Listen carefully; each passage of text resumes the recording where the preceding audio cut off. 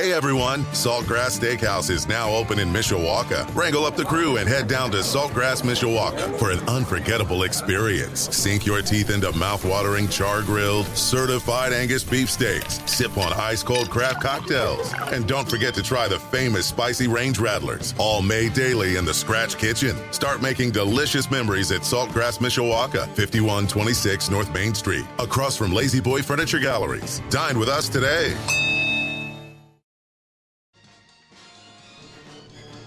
Live from our WSBT radio studios in downtown South Bend. Let's go! Come on! Welcome to Budweiser's Weekday Sportsbeat. Wow, don't blink. A lot of major intestinal fortitude going on here. On your home for Notre Dame football. Knocked down by Wooden. The game is over. The Irish is upset Florida State. Notre Dame is #1. And Notre Dame basketball. #1 ranked UCLA Bruins have been upset by the Irish of Notre Dame. Good! Enrique Ogunbowale wins the national championship for Notre Dame. Plus Fighting Irish hockey. They score! Jake Evans scores! Notre Dame 3.7 seconds away from a spot in the national championship game. The NFL and Major League Baseball. Oh my gracious, how about that? Sports Radio 960 WSBT, WSBTradio.com, the free WSBT radio app. Big time Onions! Now, here's your host, 7-time Associated Press Broadcasting Award winner, Darren Pritchett.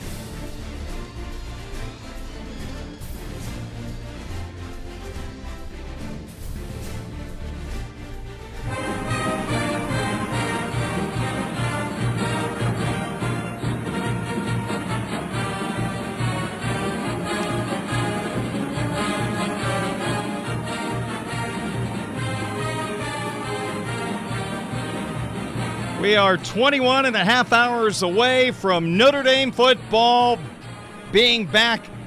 A brand new season is upon us. All of the conversations since the Gator Bowl last year, through spring practice, through fall workouts, and now here we are.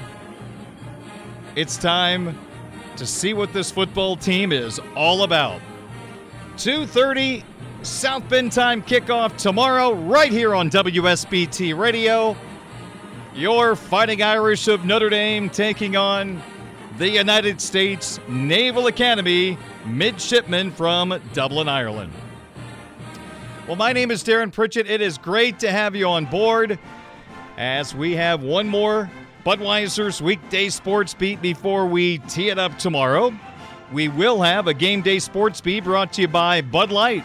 Coming up tomorrow, 11 a.m. until 1:30, right here in our WSBT studios. I will be joined by the publisher and editor of InsideIndySports.com, Eric Hansen. My other co-host will be live from Dublin. He'll be in the press box at the Notre Dame Navy game. Tyler Horka, the Notre Dame football beat reporter at Blue and Gold Illustrated, blueandgold.com. So Eric, Tyler, and I, we look forward to having you joining us as we talk all things Notre Dame football on Game Day Sports Beat presented by Bud Light tomorrow morning, 11 a.m. until 1:30 on Sports Radio 960 WSBT, streaming live at WSBTradio.com, and also on our free WSBT radio app. Now, before our program gets started, don't forget there is the Game Day show, the interview show, which is going to air from 9 to 11 tomorrow morning. Looking forward to that program. On the guest list, former Notre Dame wide receiver Bobby Brown, who played in the 96 Ireland game. Sean Wooden, live from the game, the former Irish defensive back. Dr. Brian Radigan, head orthopedic physician for the Fighting Irish and former player. He's with the team in Dublin. Also, Suzanne Carberry from Dublin, the CCO of Aer Lingus, the title sponsor for tomorrow's game. Those are some of the guests that you will hear right here on WSBT Radio. Tim Grau, Jim Arizari will have that Game Day show from 9 a.m. to 11 a.m. on WSBT Radio. So, from 9 until 1:30, local Notre Dame football coverage here on WSBT Radio.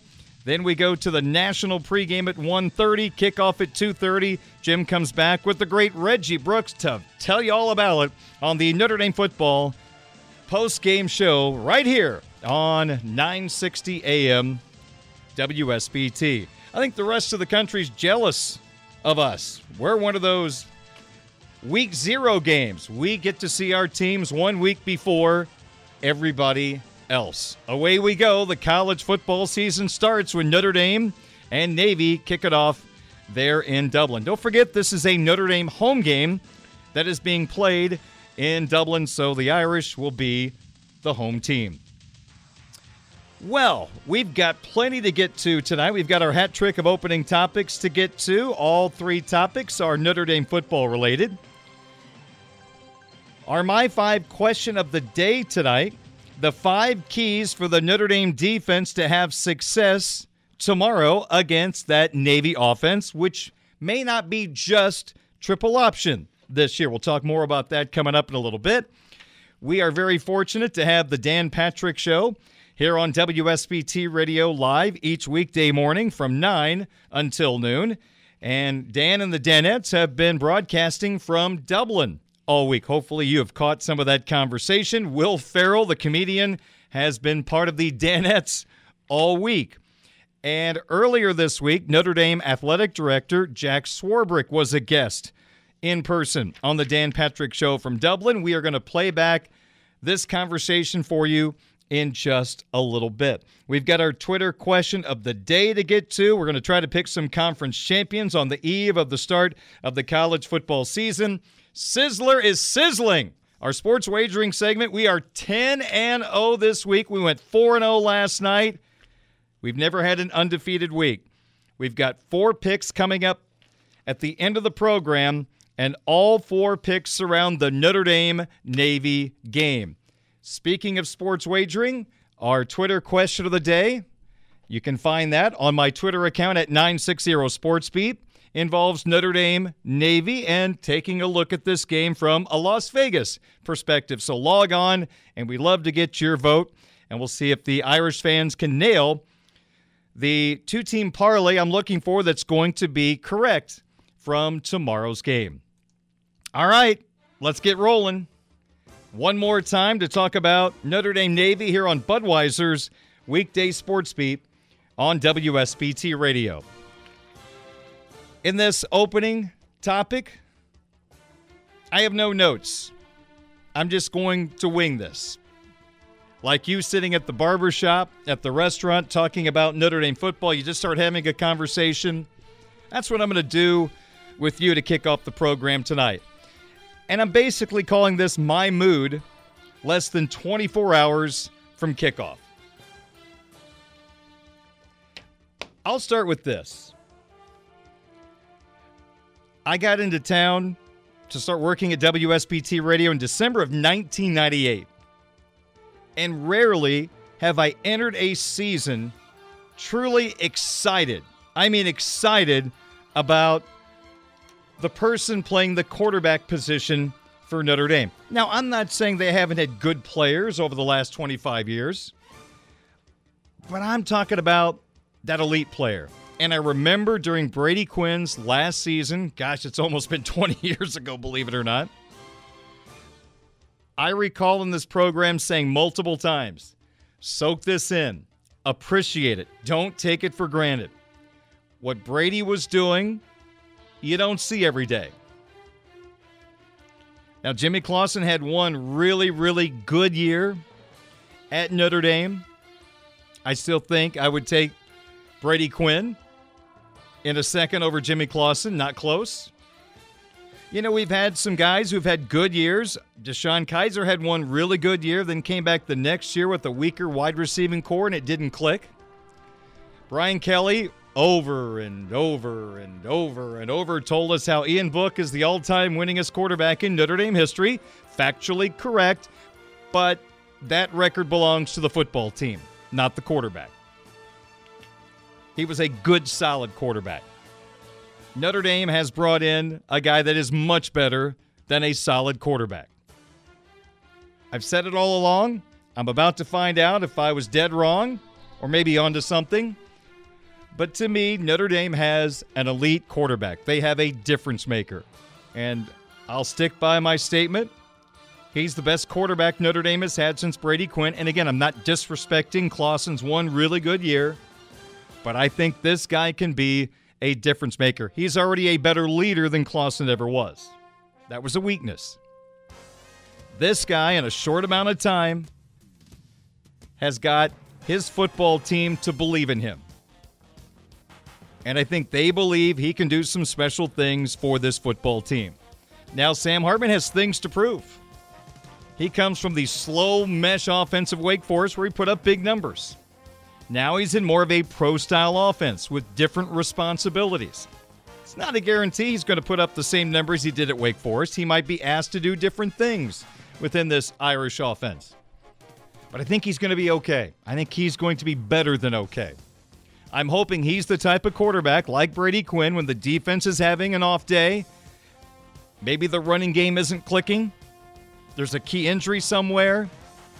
We see it in college football a lot. The quarterback can make up for a deficiency on a football team. Brady Quinn is the number one reason why those two Notre Dame teams he engineered to BCS games went to those games. Now, it didn't work out against Ohio State in the Fiesta Bowl because the defense gave up 600 yards, and LSU was very good down at the Sugar Bowl that second year. But Brady put this team on his back and helped them through some tough spots. I think Sam Hartman can do similar things for this football team. I think the running game, if the offensive guards that are new can blend in quickly, running game can be a major asset. Then you set up the play action. You get the running game going, teams have to respect it, then the ball goes over the top. And unlike Drew Pine, who could not throw the deep ball, Hartman is really, really good at that. Defensively, I don't know how good the pass rush is going to be. We're about to find out in 3 weeks when they take on NC State, and maybe a little bit tomorrow against Navy, because they're probably going to throw a little more. I don't know if the pass rush is going to be good enough to consistently get to the quarterback. That's where Al Golden comes in. And Al looks at the tape after each practice and says, my gosh, I've got 4 really, really good corners, including 2 guys are All-American candidates in Benjamin Morrison and Cam Hart. And if I can let them defend one-on-one, their receivers, I can go get the quarterback with an extra hat. I think this defense is going to bring the heat from different areas this year because there just isn't that Isaiah Foskey that's going to get to the quarterback. I think Riley Mills from the interior is going to be a pain in the neck for the opposition, but I'm betting Coach Golden's going to have to fire up some blitzes to make sure there is going to be enough pressure on the quarterback. If Notre Dame is as good as we think they are, they win by double digits tomorrow. A lot of things went wrong in the second half last year. Coaching, execution by the players, Navy playing really well. That's unacceptable. That shouldn't happen.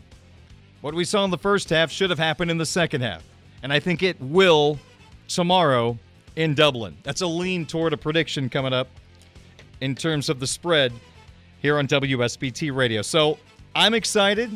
I'm excited to have a quarterback that could be a massive, massive increase in efficiency at that position. It might take a couple of weeks for it to click. I'm hoping it's tomorrow. He is in a brand new offense, but I have a feeling he is getting pretty well locked in, and I'm excited to see what's going to happen tomorrow. Our second opening topic for tonight's program is a similar storyline focusing on new Fighting Irish quarterback Sam Hartman.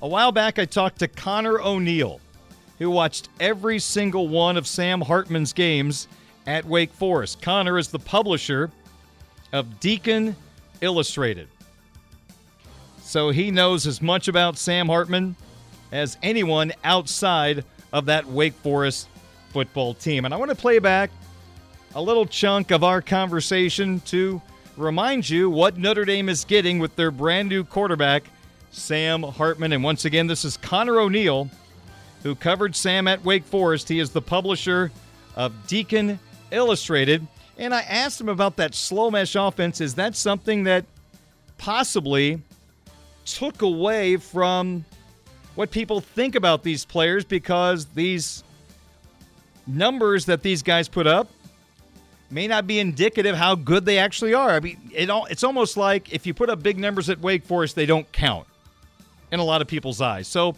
here's Connor O'Neill talking about Sam Hartman coming from Wake Forest to Notre Dame. Oops, sorry about that. We got the wrong piece of audio running there. And here we go. My apologies. We'll try again. I think the perception hurts Wake's players on the offensive side of the ball more than the actual system hurts their players when they come out.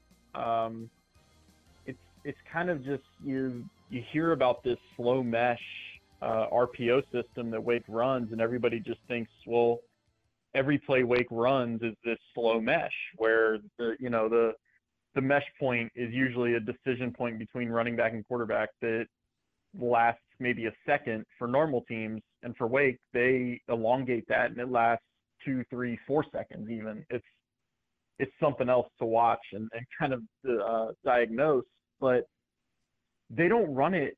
They don't major in it. Is kind of the football terminology. They don't make it the focal point of their offense. They sometimes don't run it at all against teams. Like against Clemson, somebody that is going to blow them up the middle with a bunch of NFL-bound defensive tackles. They don't run it because you can't. You don't have that much time. So it's really it's kind of taken on its own life where people just think Wake runs this slow mesh offense. It's almost become the triple option and the wishbone, where you just think that pro prospects can't come out of that system, and it's not true because it's not what they do exclusively. They have plenty of RPOs that look just like everybody else's RPOs, and they're pretty successful too. So, Connor, in your opinion, could Hartman use the opportunity to play in another system to enhance his pro prospects, let alone having a chance possibly to do something really good at the college level next year? Yeah, I think so. And I think there is truth to the fact that the NFL side of things, they want to see Wake's quarterbacks and other offensive players in a different system, and you can say that without saying they want to see them run non-slow mesh stuff. There's a prime example of that who might be one of the best running backs already in the NFL with Kenneth Walker III. Spent 2 years at Wake Forest and transferred to Michigan State and ran for more yards in his one season at Michigan State than he did in the first 2 years at Wake, and is now really, really good for the Seahawks. He thrived in the pro-style offense at Michigan State. I think Sam could kind of take on the same, and Sam, it's not like he toiled away with few touches at Wake. He's the starting quarterback for the last 3 years and started most of the games as a freshman.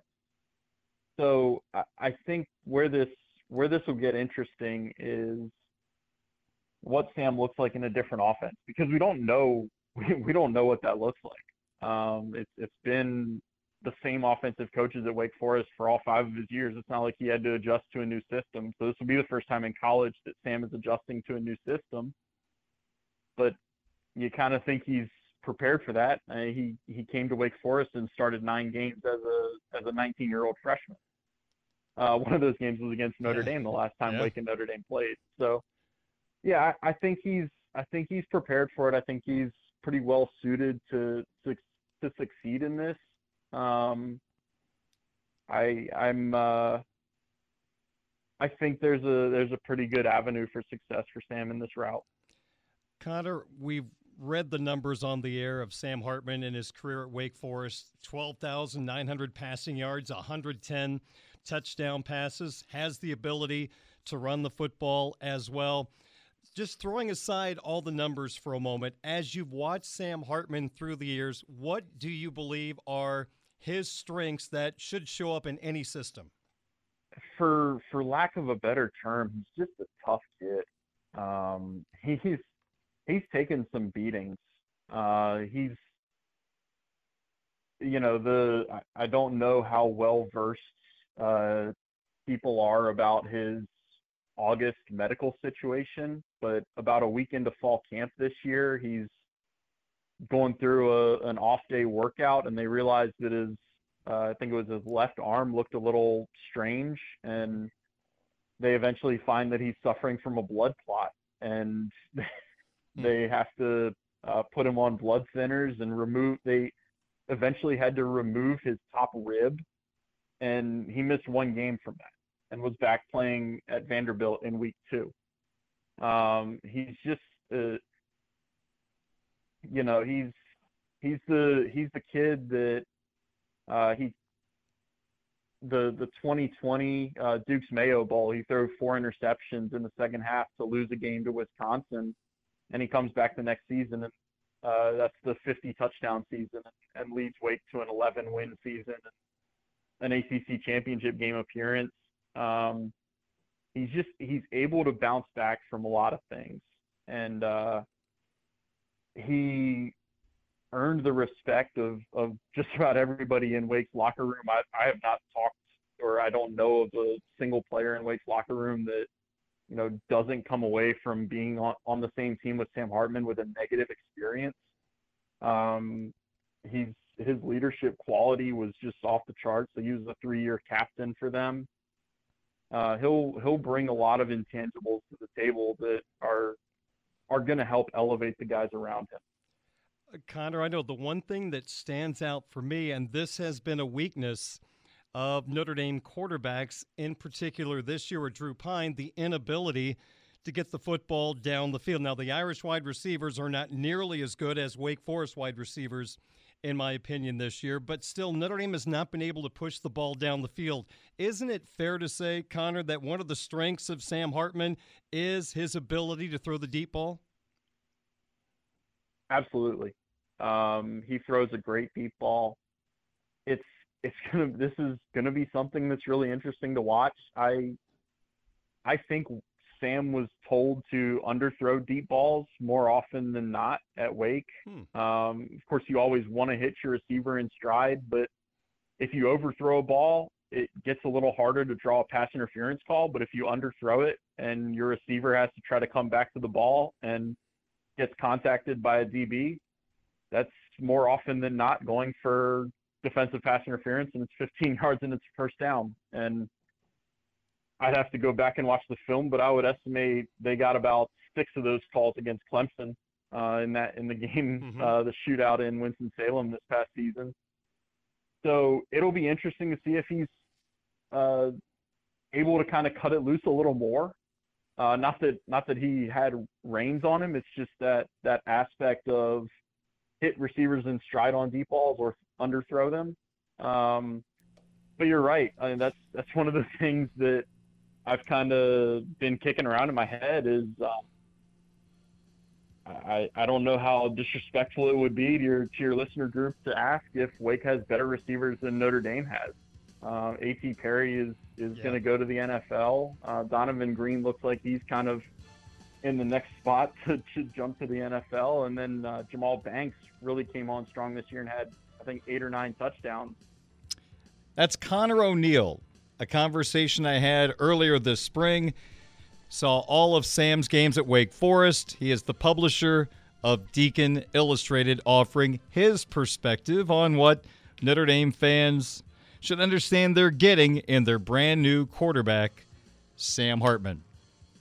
Our third and final hat trick of opening topic for tonight's program. We'll go a little Vegas on you, baby. DraftKings Sportsbook has a handful of Notre Dame player prop bets for this game, and you should know that on DraftKings Sportsbook, they are offering a 100% profit boost on one Notre Dame Navy wager. So there's a pretty good incentive to go to DraftKings Sportsbook. Give it a shot. You might double your winnings with a Notre Dame player prop bet as a possibility. So here are 5 of the player prop bets for Notre Dame, courtesy of DraftKings Sportsbook. Let's start with 2 Sam Hartman player prop bets. Sam Hartman, 1.5 passing touchdowns. No surprise that the over is the favorite. Only minus 205 to bet on Hartman to go over 1.5 passing touchdowns. So not a lot of juice there. If Hartman throws under 1.5 touchdown passes, it is plus 150. Also, at DraftKings Sportsbook, Sam Hartman, 237.5 passing yards, over at $1.15, under at $1.15. I think this is going to be very, very close. I am leaning toward the over, anticipating Navy once again trying to slow down that Notre Dame rushing attack, which they did so well last year. Remember, Notre Dame averaged 1.9 yards per carry, but they didn't have a quarterback that could scare them. Now the Irish have one. And I think there's going to be enough deep shots that will push that number over 237. I'm not expecting 275, 280, 300 from Sam. That's not my expectation. I think anywhere between 200 and 250 is very, very realistic. So I'm going to take the chance over 237.5 passing yards for Sam Hartman. Audric Estime at 85.5 rushing yards. That's complicated. Could he get that? Absolutely. We can all picture that. Number one, Notre Dame did not rush for 85.5 yards against Navy last season. Estime has 4 other really good running backs in his room that Notre Dame could use throughout this ball game. So will Estime get enough touches to get to 85.5? Maybe if he breaks a long one, you don't need to. But with all the options, and I think, again, Navy will try to slow down the running game, I'm going to go under 85.5 rushing yards for Estime. I think the distribution will be more balanced for Notre Dame in this matchup. If they were playing Ohio State, I would bet Estime would get 75% of the opportunities. Wouldn't you think? Because you might have Price or Love in the slot, moving things around, running backs, opportunities to catch passes. But Estime, I would have to think, against an Ohio State, would get a majority of the touches. We have Jaden Thomas at DraftKings Sportsbook, 40. I'm going to correct myself. 53.5 receiving yards for JT. Over at $1.10, under at $1.20. So the under is the favorite. I'm going with the underdog pick. I think he goes just a little over 53.5 receiving yards against Navy because, in my opinion, all things considered, he's the number one option. Doesn't mean the ball goes his way the most. Sam Hartman will read the defense and find the best option. But I'm going to say JT goes over that number in game one. And Chris Tyree is the other option. DraftKings Sportsbook. His receiving yard total, 34.5. I'm going to go slightly over 34.5 for Chris Tyree. $1.10 for the over, $1.10 for the under. We'll have 4 official Sizzler picks coming up at the end of the program. That's our hat trick of opening topics for tonight. 5:34 is our time. When we come back, we will play back Notre Dame Athletic Director Jack Swarbrick's interview on the Dan Patrick Show, heard right here on WSBT Radio weekdays from 9 to noon. They talk Notre Dame football. They talk about the state of college football.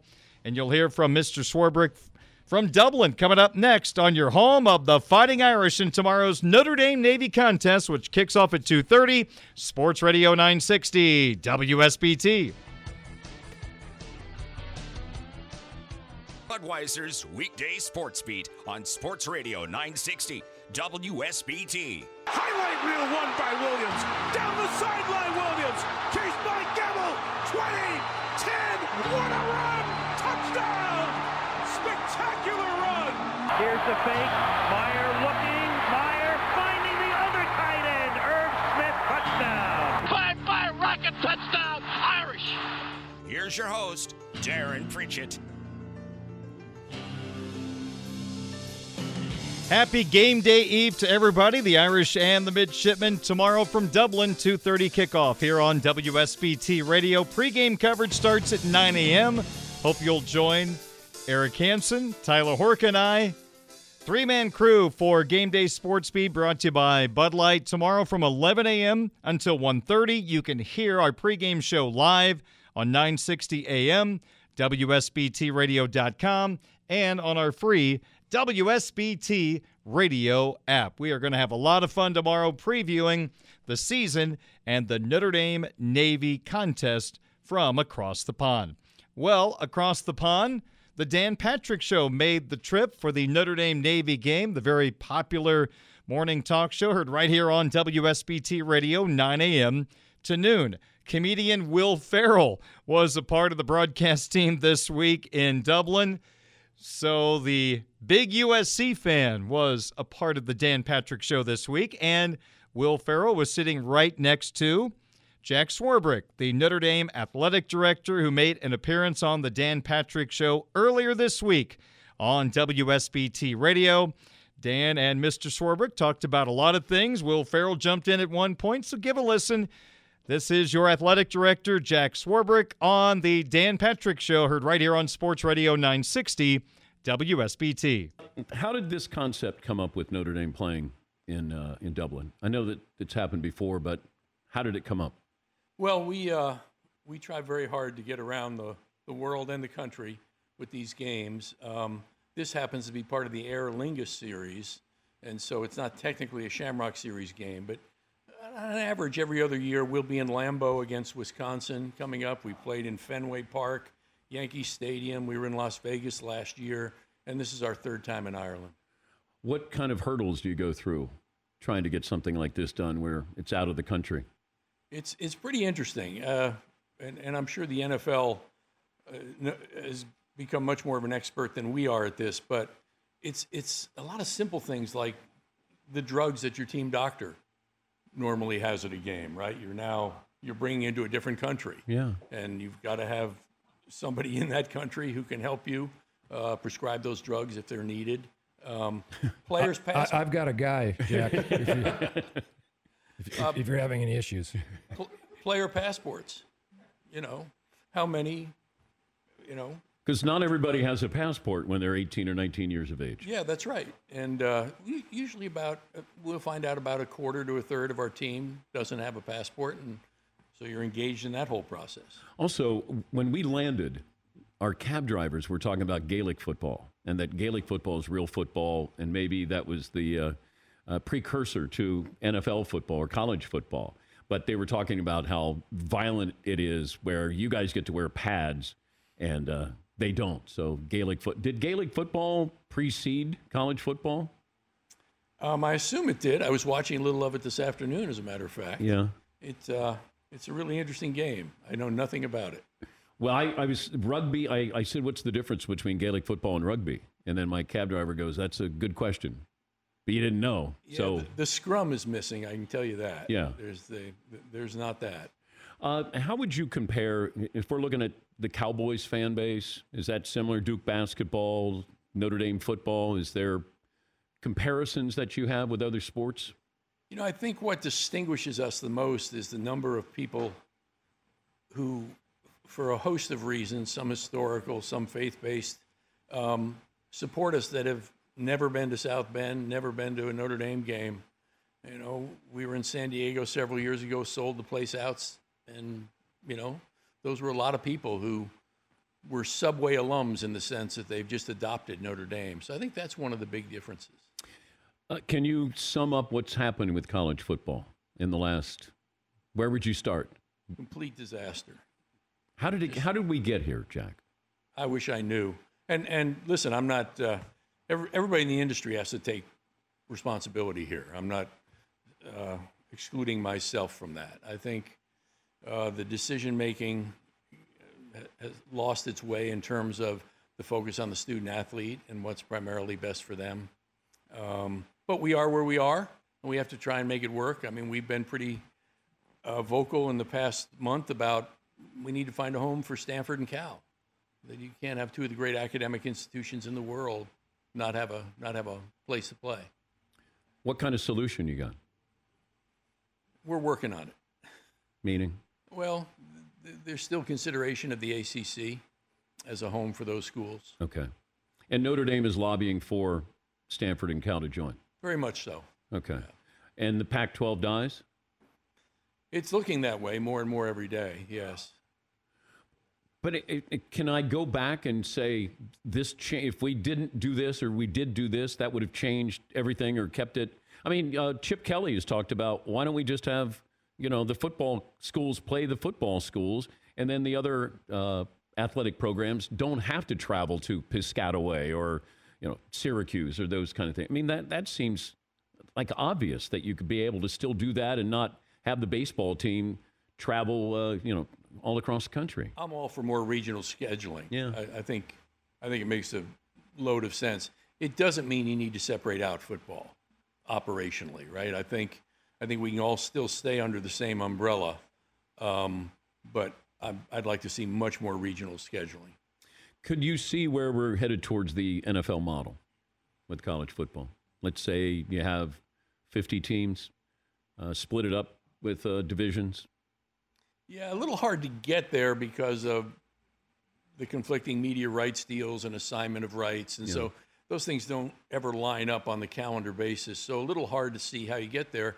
But it's likely within the next year, either in an action involving USC or a federal case in Pennsylvania, student athletes, football and basketball players will be declared employees. You think that's where we should be headed? I don't. It's not about not supporting them and making sure there are ample benefits available. We were the first school in the country to advocate for name, image, and likeness back in 2015. But I don't think they need to be employees. We still want them to be part of the student body and involved in a lot of the same experiences that the normal student has. But is this based on greed? Or how much is with what's gone on with, and the people in power who are making these, the kids are going to be the kids, but you got grown-ups who have made decisions that seem like they're just based on money. Yeah, well, they're certainly based on money. There's no question. And some of that is the demands that have arisen over time to find more revenue to meet this requirement or this requirement. So I'm not terribly comfortable with the description of it as greed, but it is all about money. He's the athletic director at Notre Dame, Jack Swarbrick. Do you have a question for Will, Jack? Will, how do you feel about your new AD? Former Washington AD, right? Yeah. Okay, good poll. I'm excited. I think it's it's great to have a female AD at USC. She obviously, I can't say that I've studied athletic directors, but it feels like it's a strong move, right? I got a question for you, Jack. Your replacement is Pete Bavacqua? That's right. Any relation to Kurt Bavacqua? I don't believe so. Okay. Oh, they're not related? I thought that they were somehow related. I just saw that name and thought I didn't. Former baseball player. Yeah, right. Kurt Bavacqua. Pete has never shared that with me. If they are, could we Google that and see? I thought the athletic director, the new one, is related to him. Was he a Padre, Kurt Bavacqua? He was. Yeah. Yeah. All right. Maybe we learned something together here, Jack. Perhaps. Yeah. When you look at these service academies, are they going to be able to stay competitive with the other Division I programs moving down the road? I sure hope so, and I think they've got a lot of things going for them. There have been some rule changes in recent years designed to ensure player safety that's made it a little harder to be a triple option team. But they've certainly had some recent years of great success between Army and Navy, so that's our hope. What would you have to hear to join a conference? That we didn't have a media partner, that we didn't have a fair path to the college football playoff. If the NBC media plan was not there, would Notre Dame be in a conference? Yeah, if we didn't have somebody else who was willing to step up, yes. Okay. And would that be the Big Ten? I don't know. It'd be interesting to have that discussion with each of the available conferences. You haven't had those discussions before? We've had lots of inquiries. We've never negotiated for participation. How does that work when there's inquiries? What happens? Usually it's a president-to-president call. where someone from a conference, a president from a conference, is assigned to call, in this case, Father Jenkins, and say, maybe are you considering a different path? And we say no. And then it gets down to you. Are you involved in the process after that? Yeah. With the phone call? I typically am. Yeah. What's the closest Notre Dame's ever come to joining a conference? I don't know that it was particularly close, but if we hadn't been able to find a home for our Olympic sports with the ACC, maintaining football independence would have been problematic. We needed a partner who would allow our Olympic sports to participate at the level we want them to. And I guess it's not as lucrative having your own, TV network, but joining the ACC, you're there with other sports. You do play some ACC schools, but is that a possibility down the road? Well, all the major conferences are a possibility. Okay. We play hockey in the Big Ten. We have the other Olympic sports in the ACC, and football's independent. What are you going to do when you step down? I don't know. I got a great piece of advice that said, "Don't agree to do anything for 6 months." So okay. I'm gonna try and follow that. But yeah, I'm eager to stay involved in the industry. Well, thanks for joining us, and thanks for the contributions to college football. College football will not be better off without you, that's for sure. Hopefully you stay in the mix there. Can you run the NCAA, Jack? Actually, I think they have a great guy right now, Charlie Baker. Okay. I'm not sure you can govern that thing, but if it's governable, he's the right person to try. Are we going to do away with the NCAA? Should we? You can't have an association of 3,000 anything, right? There's just not enough commonality of interest. Yeah. So, do we need it? We need some governing entities. As you point out, it could be one someday, which is the 50 most well-known brands. Yeah. But it's tough to govern across so many different models of college athletics. It's just hard. Great to see you. Have fun over the weekend, and thanks for joining us. My pleasure. Thank you very much. Jack Swarbrick, Notre Dame Athletic Director. Earlier this week on WSBT Radio, the Dan Patrick Show, heard 9 to noon here on WSBT Radio. Really interesting when asked about if the media deal does not happen, then that could send Notre Dame to a conference. Would that mean they'd go to the ACC with their Olympic sports? He said all conferences would be possibilities. So for all the people saying that Notre Dame should save the ACC, not necessarily the ACC would be their first choice. It could be, but they're open to all possibilities. I vote for the Big Ten if you ever get to that point. Interesting what he said, had the ACC not stepped up and taken the Olympic sports, that it would have been problematic to stay independent.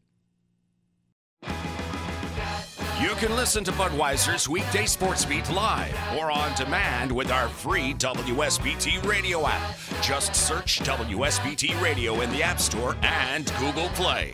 Now, back to local sports talk on Sportsbeat with your host, Darren Pritchett. Tonight's Budweiser's Weekday Sports Beat brought to you by Budweiser. For 13 years, Folds of Honor and Budweiser have provided life-changing scholarships to military families. Join United Beverage in raising a Bud to raise funds for Folds of Honor.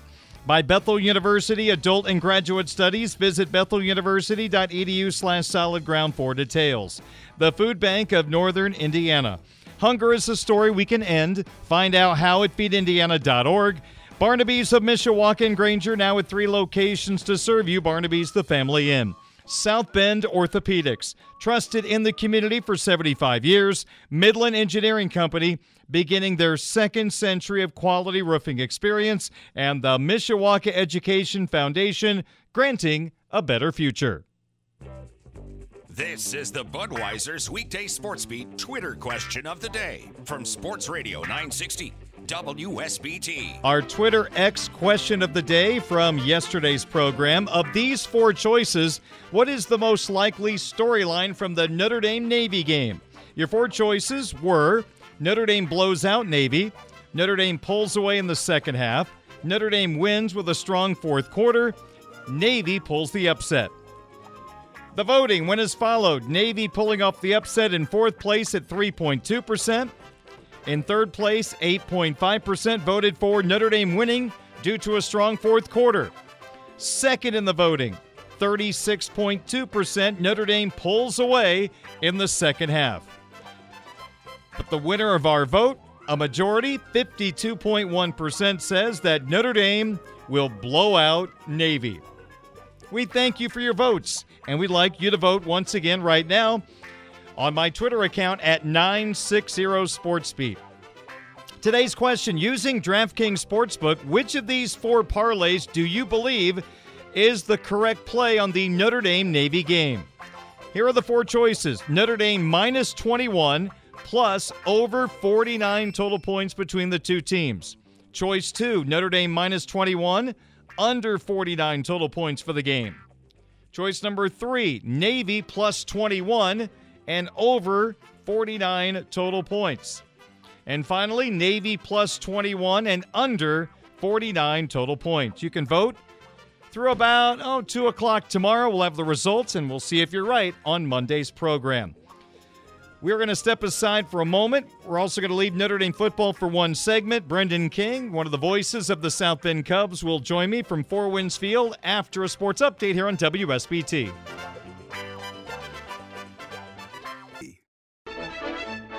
You don't know how to play first base. It's not that hard, Scott. Tell him, Wash. It's incredibly hard. Welcome to Budweiser's Weekday Sports Beat. Every time you play one off your hips, you owe me 40 sit-ups. On Sports Radio 960 WSBT. Hey, you guys, don't throw me anything. My girlfriend put a curse on my glove. Here's your host, Darren Pritchett. You lollygag the ball around the infield. You know what that makes you. Hurry. Lollygag. Well, first base can be very easy to play, but as I learned in my days as a minor league broadcaster, going to various ballparks, when teams, and they do this a lot, put their backup catcher at first base, sometimes it can be a little more on the interesting side. But if you have Anthony Rizzo or Paul Goldschmidt, first base is really easy. Let's head to Four Winds Field, a couple of blocks away from our studios. One of the voices of the South Bend Cub, Brendan King, is standing by. Cubbies and Cedar Rapids continue their series tonight at 7:05 here on WSBT Radio.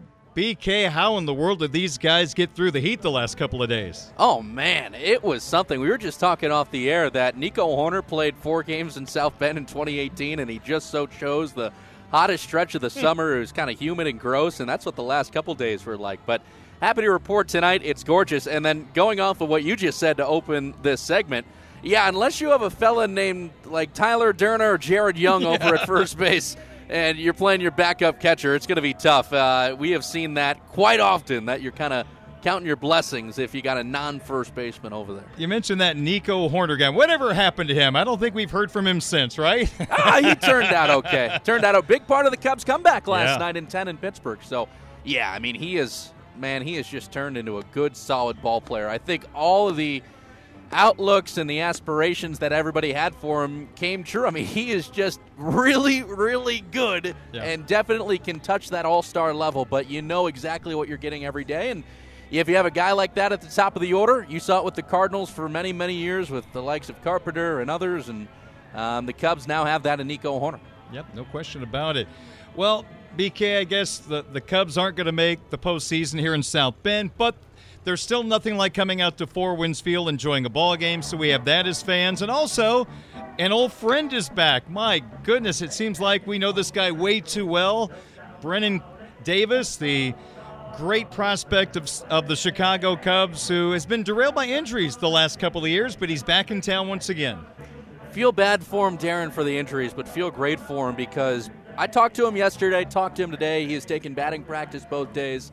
Yesterday picked up a base, said he's going to DH tonight, Darren, and bat second. But, yeah, even though injuries have changed the path a little bit, you got to remember he's still just 23. Wow. And when he was in South Bend the first time in 19, part of that championship, he was only 19 years old. And you see more and more prospects, of course, now starting nowadays. You're seeing more 19-year-olds, Darren, at high A than I think you ever have. And I say this all the time on the broadcast. When the Midwest League was low A, it was hard for 19-year-olds then. I couldn't even imagine it now for a teenager, for the likes of like our catcher, Moises Ballesteros. But, Yeah, excited about Brennan's future. I think if he can just put together some health, he's going to have a great chance to be a star for the Chicago Cubs still. I think he's still got that power in his bat. The batting practice the last 2 days has been really impressive too, so hoping the best for him. You know, Brendan, you think about when Davis was in South Bend originally, he was arguably the premier outfield prospect in the system. That kind of vaulted him on the national scene that year he had in 2019. The injuries have held him back, and you're right, he's only 23, but wow, it's amazing. Since 2019, the number of outfield prospects the Cubs have traded for or have developed, and now all of a sudden there's kind of a logjam, it seems like, of really good talent in the outfield for the future of the Cubs to either have at Wrigley Field or use as trade bait. Such a big logjam that Nelson Velasquez, Darren, as you know, who might have been, top 5 on that list of outfielders at the time? As you said, he was traded to the Royals for pitching. So, yeah, I mean, Jed Hoyer and his team have done a fabulous job. And remember, it was really Brennan and Cole Roeder as 1A and 1B as those top 2 outfield prospects. And Cole is actually having a super underrated year at AA this season. He's finally healthy. He's getting stronger, hitting the ball out of the ballpark much more often. But, yeah, I mean, the guys like Pete for Armstrong coming in for Javi Baez and Owen Casey coming in for Yu Darvish and, all the guys drafted along the way, it has really turned into quite the busy outfield room. There is buzz amongst people who follow the Cubs, and I'm not talking about the front office, I'm talking about people that cover the team, that there might be a point coming up where the Cubs could bring up Pete Crow Armstrong from Iowa, who he's just destroying AAA pitching. You know all about his speed and his defense. I guess just as someone who's been around him, know his talents, how close do you think he is to helping this team, and might he be a guy that could be a difference maker as the Cubs try to make the postseason? Personally, Darren, and this is, as you like to say, this is BK opinion right here. Yes. I would be surprised about a 2023 call-up. Okay. I'd be surprised about this September. But I had a scout tell me last year in the Four Winds Field press box that if Pete went to the big leagues then, and this is a year ago and a month, that he would win a Gold Glove in the big leagues. That's how good the defense is. And clearly, the bat has been great too, because he's hitting near 300 at AAA. His OPS is near 1,000. So, and remember, Nico Horner completely skipped AAA. So they sent Pete to Triple, and he's producing. So, to me, as much as I would be surprised, Darren, for a call-up, would I support it? 100%. When you said a scout talking to you in the press box, something came to mind immediately. 2019, Chris Burrell was not a top 30 prospect in the Cubs system, and a scout told me this guy's going to be a starter at the major league level. And that's before he really got hot in the second half and became a bigger name. But he said, I guarantee you this kid is going to be a really good major league player, and he's going to be a starter, which reminds us, those top 30 prospect lists are fun. They're nice. But I was looking back at some old material at an old Peoria Chiefs lineup that had Nolan Gorman in it and Ivan Herrera. And the guys hitting 4th and 5th, or actually 5th and 6th, were Lars Nootbaar and Brendan Donovan, who are not top 30 prospects. So I guess my point is, even a guy like Christopher Morel, we saw his talents. Sometimes they don't all get evaluated properly, and never be surprised by someone that develops in the minors that they could become a star despite not being a top 10 prospect, for example. Absolutely. And when we knew Chris here in South Bend, to be fair, he was really a string bean, right? He really had no meat on the bones yet, but he had a lot of power. And remember how hard he threw from third? I mean, he was throwing laser beams cross field. So I think my favorite part about him, Darren, watching him at Wrigley right now, is everything that we saw in South Bend he's doing in Chicago, but just on a higher profile level. And Cubs fans are falling in love with him. Yep, no question. There is a rumor, BK, that with the Iowa Cubs in Indianapolis, your stomping grounds, that Jordan Wicks is not with the AAA team, that he might be on his way to start for the Chicago Cubs this weekend. Now, we'll see if that is reality, but just in case he starts this weekend, give me your scouting report. What should Cub fans expect from a guy who had some pretty good days here in South Bend? Yeah, so I have read the tweets. I cannot confirm anything, obviously, but if that is true, the Cubs are getting an absolute gamer. Of course, he made his professional debut here at the South Bend Cubs in September of 2021, that final home game that year for the Cubs, and then he made his final Midwest League start the following summer in Peoria. It was a really hot night, similar to last night, actually, where it was muggy and gross, and any pitcher is probably going to complain about being out there. Not Jordan Wicks. He went out there and he shoved 5 scoreless innings, 10 strikeouts in his final Midwest League start. I think what steps off the page, Darren, is the 2 variations of the breaking ball. Because when he got to the Cubs org, he had the curveball from Kansas State. The Cubs added a slider shortly after he got drafted in the first round. But that also pairs what probably is his best pitch. His changeup, to me, is his best pitch. But he pairs that with a mid-90s fastball and 2 variations of the breaking ball. So it's a great left-handed changeup. It's gotten some comparisons in the past to John Lester, just with how big they are and how they come at you. So if I'm a right-handed hitter, I have to watch out for a curveball, a slider, and a change away, and also maybe for some high heat. He's a dangerous lefty. What do you think about the Cubs' chances to make the postseason? Number 2 wild card of the National League. There are 4 teams, though, within at least a half a game of Chicago starting tonight. Yeah, I think one of the first times we did this, Darren, I said the Cubs were going to be a wild card team. You did. I'm sticking to it. I think the division, the NL Central, that's the wild, wild west to me right now. Just how crazy it is and who's jumping where. But to me, they've taken care of business, Darren. I mean, they beat the teams that they were supposed to. With all due respect to the Royals and the Tigers, those are wins you got to have. And I remember when I was a kid, I was watching a Cubs-Sox series, and they interviewed Jake Peavy after, and he made the comment about the Cubs. You know, all respect to the Cubs, but you got to beat the teams you need to. Flip side, White Sox are now struggling.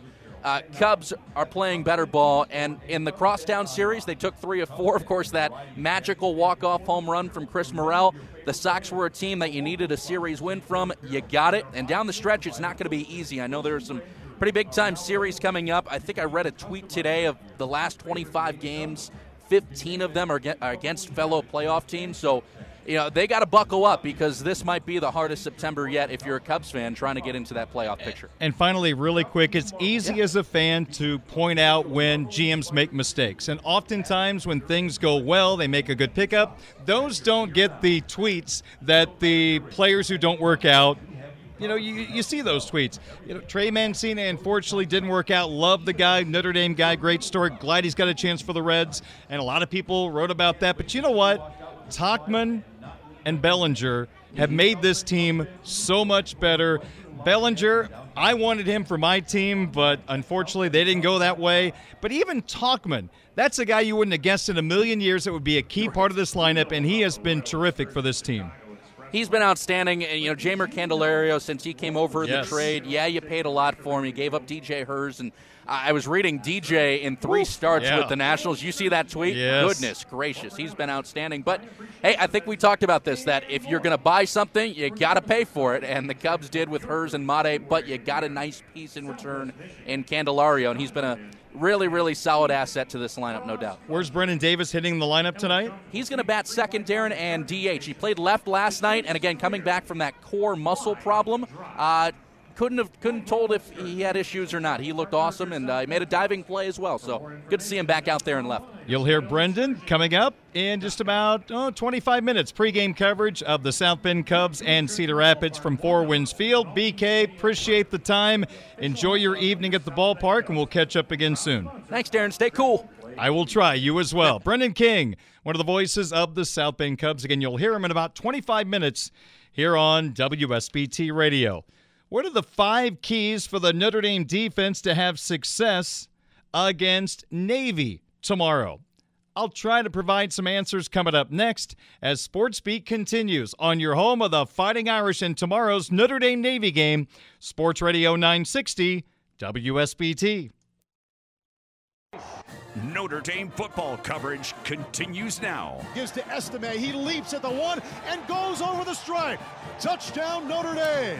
Budweiser's Weekday Sportsbeat. Hartman keeps it, runs it up the middle, bulldozing to the end zone, and he's in. On Sports Radio 960 WSBT. Low snap, hands off inside to Estime, 10-5. He'll get there. Touchdown, Notre Dame. It is 6:26 on your home of the Fighting Irish. Sports Radio 960 WSBT. Good evening to you. Welcome back to the program. Darren Pritchett with you. We've got a lot of things happening tonight on our Midwest Family South Bend broadcast stations right here on WSBT Radio. If you heard our last segment, you know the South Bend Cubs starting to finish things up for the year. They're not going to be a postseason team this year, but they are taking on Cedar Rapids tonight at Four Winds Field. Hear the game on WSBT Radio. 6:45 pregame, 7:05 first pitch. Over on 96.1 The Ton. We stopped boot scooting for a little bit to bring you Mishawaka Caveman football. And it is great that one team has decided to play this series once again. The Backyard Brawl is back on after 2 years of it going away. It is Mishawaka at Penn. Kickoff at 7 o'clock from Penn High School. It sounds like it is going to be a massive crowd, which makes it even more ridiculous that some adults stopped this series for a couple of years. It's shameful, but you know what? There's going to be a lot of players, coaches, and fans that are going to have great memories from tonight that were lost the last couple of years, and I'm just thankful that these two teams are back playing. It is wonderful to see, and it is going to be a lot of fun out at Penn High School tonight. Both teams ranked in the state. The Kingsmen coming off a very impressive win at Valparaiso last Friday.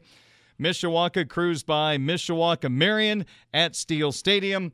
And now the two rivals come together tonight for a little football action from Penn High School. I know the gates open at 5 o'clock tonight, so that tells you for a 7 o'clock high school football game, it's not going to be your normal crowd, and that is just awesome for the players involved to play in that type of an environment.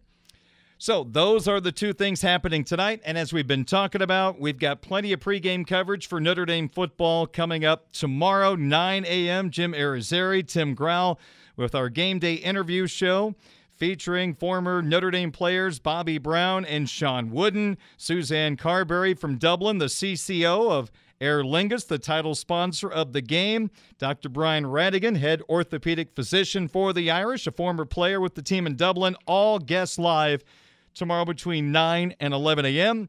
here on WSBT Radio. It'll be myself, Eric Hansen, the publisher of InsideNDSports.com, and Tyler Horka, the Notre Dame football beat reporter at Blue and Gold Illustrated. We will come together for Game Day Sports Beat presented by Bud Light tomorrow from 11 a.m. until 1:30. Eric and I will be in studio. Tyler is across the pond covering the game in person, and we're going to have some fun just talking good old-fashioned Notre Dame football tomorrow morning and into the early afternoon hours, 11 until 1:30 here on WSBT Radio. And once again, the game will kick off at 2:30. Paul Burmeister, Ryan Harris on the call on the Notre Dame Radio Network, and our coverage wraps up with the official Notre Dame football postgame show. Jim Irizarry and the great Reggie Brooks will tell you all about it right after the game here on WSBT Radio. One question, 5 answers. This is the My 5 Questions of the Day on Sports Radio 960 WSBT. Today's My 5, the 5 keys for the Notre Dame defense to have success tomorrow against the United States Naval Academy offense. Ladies and gentlemen, this is number 5. We'll begin with Notre Dame containing the Navy quarterback, and we're not sure who it's going to be. It might be one player, it might be 2 players, it might be 3 quarterbacks playing in this game. Apparently Navy wants to throw it a little more, but it doesn't appear to have that guy on the roster right now, so it might be quarterback by committee. The main 2 guys you'll likely see tomorrow, the veteran Ty Levitai, who got injured before the Notre Dame game last year and did not play, and a newcomer, has never taken a snap in a college game, Blake Horvath. Can they run the offense efficiently? How well can they throw the football? We know Levitai is not the greatest at throwing the football. Horvath, we just don't know. But if, in fact, Navy wants to throw it a little more this year, how well will these 2 individuals throw the pigskin against a very good Notre Dame defense highlighted by hey, if they want to put 4 corners out there, which they won't against Navy more than likely, unless Navy goes with 4 wide receivers, hey, Notre Dame's got the corners to, I think, defend a lot of the best receivers in the country. Of course, that'll be put to the test in a couple of weeks when Ohio State comes to town. 4. This is an obvious one, but you have to mention it. It is early in the season, and with a lot of the limitations on hitting, not wanting to get guys banged up, sometimes tackling is iffy early in the year. And now you're taking on a team known for its triple option with a new offensive coordinator. They may do some different things, but still, you've got to tackle well in this game. It's hard enough to get Navy off the field. Don't give them help by allowing them to break tackles, because as we know, they can eat up half the game with their rushing attack. And this year, again, with a running clock after first downs are converted, clock doesn't stop anymore. That means more time coming off the clock. So it is so important to tackle well in this game. Okay. Number 3. The 5 keys for the Notre Dame defense to have success against Navy tomorrow. Number 3, again, we can say this every year when we have this conversation with Navy as the opponent. Be assignment correct. Do your job is a classic cliche that all coaches use, but you know what? It's the case. When you face triple option, read your keys. Hopefully the defensive tackles can gobble up that fullback dive. Linebackers have a tough job of reading.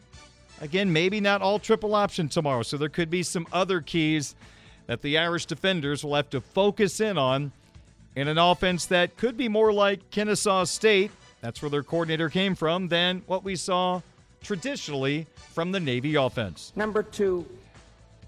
But if we are going to see some triple option, as always, we got to mention this. You got to stop the fullback. Brian Kelly, 1 year, his coaching staff did not have a defensive lineman over the center, and the fullback is still running. He had about 6,000 yards in that game. Stop the fullback. What we've always heard about triple option attacks, fullback dive sets up the rest of their offense. Riley Mills is one of the individuals in the middle of that defensive line, can blow up that play. Daba Fofana, 133 rushing yards against Notre Dame last year, 819 yards last season. Really good carry of the football. Don't let him have another big day running the football, whether it's in triple option, more of an option spread, whatever the case may be. Don't allow him to be a star in this ball game, and let's see if Levitai, Horvath, or whomever can throw the football in this contest. Number 1. And the number 1 key for the Notre Dame defense is quick adjustments. Grant Chestnut is the new Navy offensive coordinator. He comes from Kennesaw State. As I've touched on during this segment, there is an expectation that the triple option attack Navy is known for could be tweaked this year. They could run the football out of different formations. I'm sure Notre Dame has spent a ton of time reviewing Chestnut's offense at Kennesaw State. Again, sort of a spread option attack. So Notre Dame's got a plan coming into this game. I'm sure they have a couple of plans, just wondering what exactly the offense is going to look like. If they're going to be triple option, they're ready. If it's going to be more like Kennesaw State, they're going to be ready for that as well. But there are going to have to be some adjustments, more than likely, early in the game, as Notre Dame, the one negative of playing Navy the first game with a new coordinator, new head coach, you're just not exactly sure what it's going to look like. But I still think the coaches would agree, play Navy the first game. They're such an oddball in preparing for an opponent. Get it done with part of the offseason to help you, and then you get ready for the rest of your schedule. But there will be some, I guess, peekaboo between the Navy offensive coaches and the Notre Dame defensive coaches. Once the Irish see what Navy is doing, I'm sure adjustments will be made, and hopefully this Irish defense can shut down the midshipmen. Kind of like the Irish did in the first half last year. Second half, we won't talk about that any further. That was not good. So 5 keys for the Notre Dame defense to have success against the Navy offense. Let's see how well Levitai, Horvath, or whomever can throw the football. Tackle well. assignment correct, stop the fullback if they come out in some triple option, and make quick adjustments to whatever Chestnut is going to run as the new midshipman offensive coordinator. And those are your 5 keys. I'm as curious to what Hartman's going to look like, but equally as curious what Navy is going to look like. If they're more like Kennesaw State, I think that's good for Notre Dame, actually. Triple option is just a pain in the neck. Boy, focus, reads, assignments, so important. Of course, you have assignments no matter what offense you run, but triple option's just a whole different animal. All right, it is 6:36 on your home of the Fighting Irish. Sports wagering next. I'm 10-0 this week on picks, so maybe you should fade me. I've got 4 Notre Dame picks to go for tomorrow's ball game. We'll see how well we do. Don't hold your breath. We'll have some sports wagering talk to wrap up the show next on WSBT. Hey everyone, Saltgrass Steakhouse is now open in Mishawaka. Wrangle up the crew and head down to Saltgrass, Mishawaka for an unforgettable experience. Sink your teeth into mouth-watering char-grilled, certified Angus beef steaks. Sip on ice-cold craft cocktails. And don't forget to try the famous spicy range rattlers, all made daily in the Scratch Kitchen. Start making delicious memories at Saltgrass, Mishawaka, 5126 North Main Street, across from Lazy Boy Furniture Galleries. Dine with us today.